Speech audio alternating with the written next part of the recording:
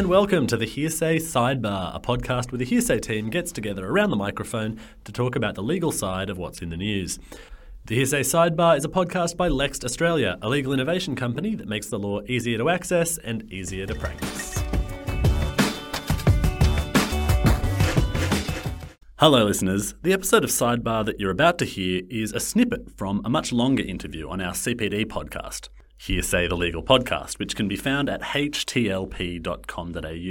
If you're interested in hearing the full interview, head over to our website and sign up for a subscription. We've been talking about pre-completion due diligence, we've been talking about pre-signing due diligence, but really they're very different things. Sometimes you might conduct due diligence before signing your sale agreement. Sometimes you might conduct it before completing. Often you'll do both. Chris, tell us a little bit about why you might be completing due diligence before exchange and why you might be completing due diligence before completion and what those processes might look like. Yeah, sure.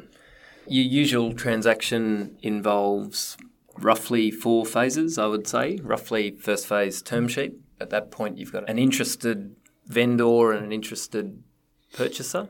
For larger transactions, you might have a very motivated vendor running a sale process with a bunch of prospective purchasers. And then the second phase is really your due diligence phase, a phase where before there is any binding legal commitment, although that's not always the case, but usually before there's a binding legal commitment, parties can jump into a data room and understand a little bit about the business and the asset before they sign their life away and acquire it. The third phase is the transaction documents phase, so that's the signing phase that you've spoken about, David. And the fourth phase is completion, so satisfying the conditions precedent in the binding legal agreement and getting to completion. A transaction that involves really good due diligence really involves some form of the due diligence process going almost all the way through that process.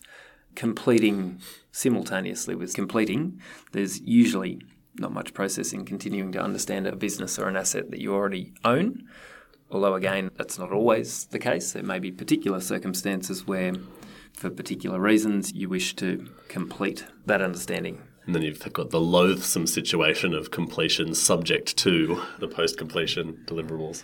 Yes, exactly. And what you're looking for in those situations is different. The term sheet sort of phase and prior to signing, you often have buyers who don't know the business or underlying asset learning about it in detail, getting themselves up to the level of an understanding of the business so that they can be confident in the price they're putting forward and confident in their terms. So at that phase of the due diligence, it's really a very steep learning curve, understanding really what the business is, what it does, how it works, how it makes money, hopefully.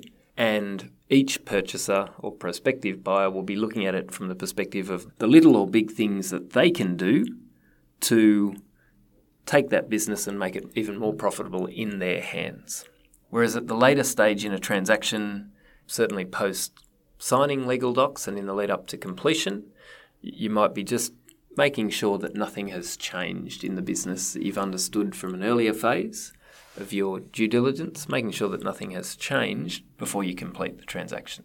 Yes, absolutely, because I suppose at each of those stages, the relevance of that information is changing, isn't it? At that term sheet level, it's really about pricing information. You can't make a sensible bid, especially in a competitive process like you described, without some of that due diligence being completed. The traditional conception of M&A pricing is it's the value of the enterprise plus some share of the synergies you expect to gain from buying it. How do you know what those synergies are or what the underlying value of the business is unless you learn a bit about it? And then as we continue through, we're looking at issues like the one you described with that medical business, regulatory risks, things that might have to be done in order to complete, and further on. And that leads me on to my next question for you, Chris, which is what kind of factors are we considering in due diligence? Legal due diligence, that is, the kind that our listeners might be conducting. Some of them are more obvious than others. The underlying financials of the business, its tax affairs, intellectual property is a common one, especially with the deal activity in the tech market that we were describing earlier. But there's some other factors that you might look at in due diligence as well, isn't there? There are, yes. You're looking all up and down the business for legal risk, But you're looking from two particular perspectives, really. From the first and most important perspective, you're looking to understand what it is that you're acquiring. So how does this business operate? How does it make money? Does it need leases to do that? Does it need people to do that? How many leases does it have to do that? How many people does it have to do that? And then dropping down a level, what are the lease terms? What are the employment terms? What does all of that mean for the cost of this business in its ordinary operations? You'll be looking for traditional legal risk, so litigation. You'll run a bunch of searches on the company to understand that it's been in business for 20 years and has not been involved in any disputes, or it's been in business for 6 months and is currently in 14 different disputes in every court in the land. Obviously, two very different risk profiles in those two different circumstances. But the other category that you're looking at is the transaction element. So if we were to acquire these assets in the way contemplated, either a share sale or an asset sale, what do we need to do to validly pick those assets up and transfer them across? And that's a very different and much more specific set of searching and due diligence. In those circumstances, you're looking for particular provisions in particular well-known agreements to achieve those outcomes. So obviously, leases will involve assignment provisions. So before a lessee can assign a lease, what the lessee needs to do will be written into the lease, usually obtain landlord's consent to any assignment. And most leases will contain a provision that says if there's a change in control of the lessee, that's a breach of the lease. The landlord likes to know who they are dealing with when they grant their leases. And so if there's a change in who they're dealing with, that's technically a breach of the lease. And so if the transaction is a share sale, you will need landlord consent in order to achieve what you wish, which is an assignment of those shares from the vendor to the purchaser. And so you're looking for two different things all the way through the due diligence process. So usually the way that comes about is you start with a due diligence checklist that from a legal perspective commences with the assets that you're looking at. So what are the assets? Are they shares? Are they the underlying business? If they're shares, who has title to them? You drill into that. ASIC searches on the company itself, cross-checking the corporate register against the ASIC register to identify discrepancies to make sure that when you buy the 1,400,000 shares that you think are issued by the vendor company, that you're actually getting 100% of the vendor company. But that due diligence checklist will then roll through all of the different areas that you ordinarily look at in a business. So it will range from leases, as we've discussed. It will cover employees. It will cover regulatory issues or problems if you're in a highly regulated industry. It will often cover tax, even in the legal due diligence, just to make sure that there are no outstanding legal problems arising from the company's tax affairs. Often in the mid-market, you've got very busy proponents, very busy business owners, and you often find that the company is well run, well managed, and completely up to date with all of its tax affairs. But occasionally you might find a business that is well run, well managed, but has a few outstanding filings, and you certainly wish to know that before you acquire that business. But continuing on with our list, you then are looking at things like litigation. Intellectual property is a big one, particularly with tech companies. Yeah, I think we've talked on the show before about intellectual property due diligence in tech, especially in software companies, and how to manage open source software, because traditionally the due diligence process for intellectual property has been to ensure that the company owns everything that it's developed, that it has the ability to deliver title. But of course, open source modules, open source software is an essential part of really any modern software development. And increasingly, lawyers have to be aware of the MIT and other open source licenses that govern that open source software to be satisfied that, yes, the intellectual property that's being transferred or that the company that's being sold owns has some open source elements, but it's subject to a license that allows that to be transferred on commercial terms. Now, there's something interesting about your answer there, Chris, about the kinds of things that you look at, which really jumped out at me. One was that the risks that you might expect to identify from a particular search or a particular category of questions might be relevant to another category, in the sense that we do litigation searches, we do court searches to identify if a company is subject to any pending litigation. And of course, that's a pretty obvious risk. If a company is subject to a live damages claim, there might be a pretty big liability on the horizon.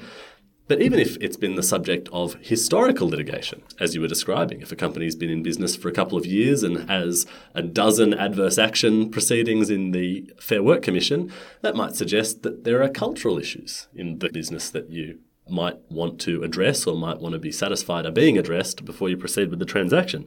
And that really leads me to people risks, the kind of due diligence issues that come up with individuals, especially in an industry like professional services, where the whole business really is the individuals and the relationships between them and between their customers. We've worked on some notable professional services transactions. How do you do due diligence on people? Yeah, that's another great question. And I think it really draws out the two ways that lawyers and non-lawyers would look at due diligence. So, starting proposition, most business owners would say the real value in their business sits with their people. And if you take that by extension, the real value in two businesses together sits with those two groups of people working and operating together. From a legal due diligence perspective, traditionally, you would look at all of the employment contracts in the target company, look at their employment terms, again, from the perspective of understanding what it is that you are acquiring, how much do those employees get paid, what are their leave arrangements, what are the super arrangements, where does the super get paid, all of those sorts of things. And then from the perspective of, in most transactions, most bidders wish to make an employment offer to all employees on terms no less favourable than the ones they currently enjoy. And so making sure that you, from a bidder's perspective, can actually do that to achieve happy employees coming across into the new structure. Traditional due diligence in non-labour-intensive industries might stop there, but that probably leaves a hell of a lot of value on the table. It really would make sense to have a bit more due diligence on the sort of people who are involved in the target company, what their culture is, and how that is going to interplay, or how that will translate, and how that will succeed in the culture of the new organisation. The figures around M&A historically aren't necessarily great in terms of successful M&A deals. On their original definitions of success, most M&A deals fail. I think the Harvard Business Review says most M&A deals erode rather than create value. Exactly.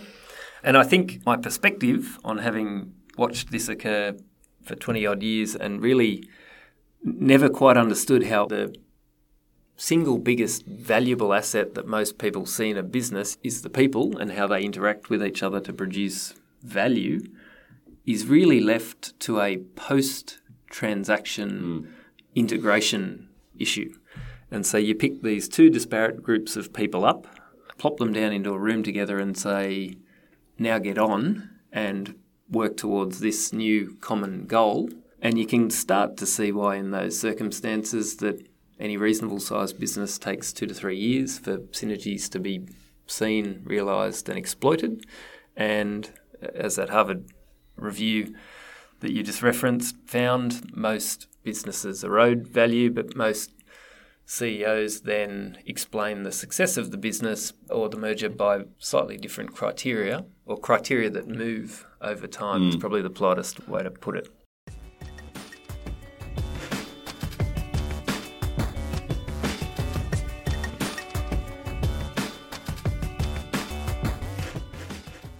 You've been listening to the Hearsay Sidebar. Sidebar is our fun, free podcast about legal news. But if you're an Australian lawyer, you can sign up to the original Hearsay the Legal podcast at htlp.com.au, that's htlp.com.au, to get all 10 of your CPD points by listening to entertaining interviews with lawyers, judges and other leading figures in the law, on demand, on the go, and at an unbeatable price. That was HTLP for Hearsay the Legal podcast. Hearsay Sidebar is produced by Ross Davis with help from Jacob Malby. Make sure you follow us on Spotify or Apple Podcasts so you'll be notified whenever we release a new episode. If you like the show, leave us a rating on your preferred podcast platform because it helps other law geeks just like you find us. Thanks for listening.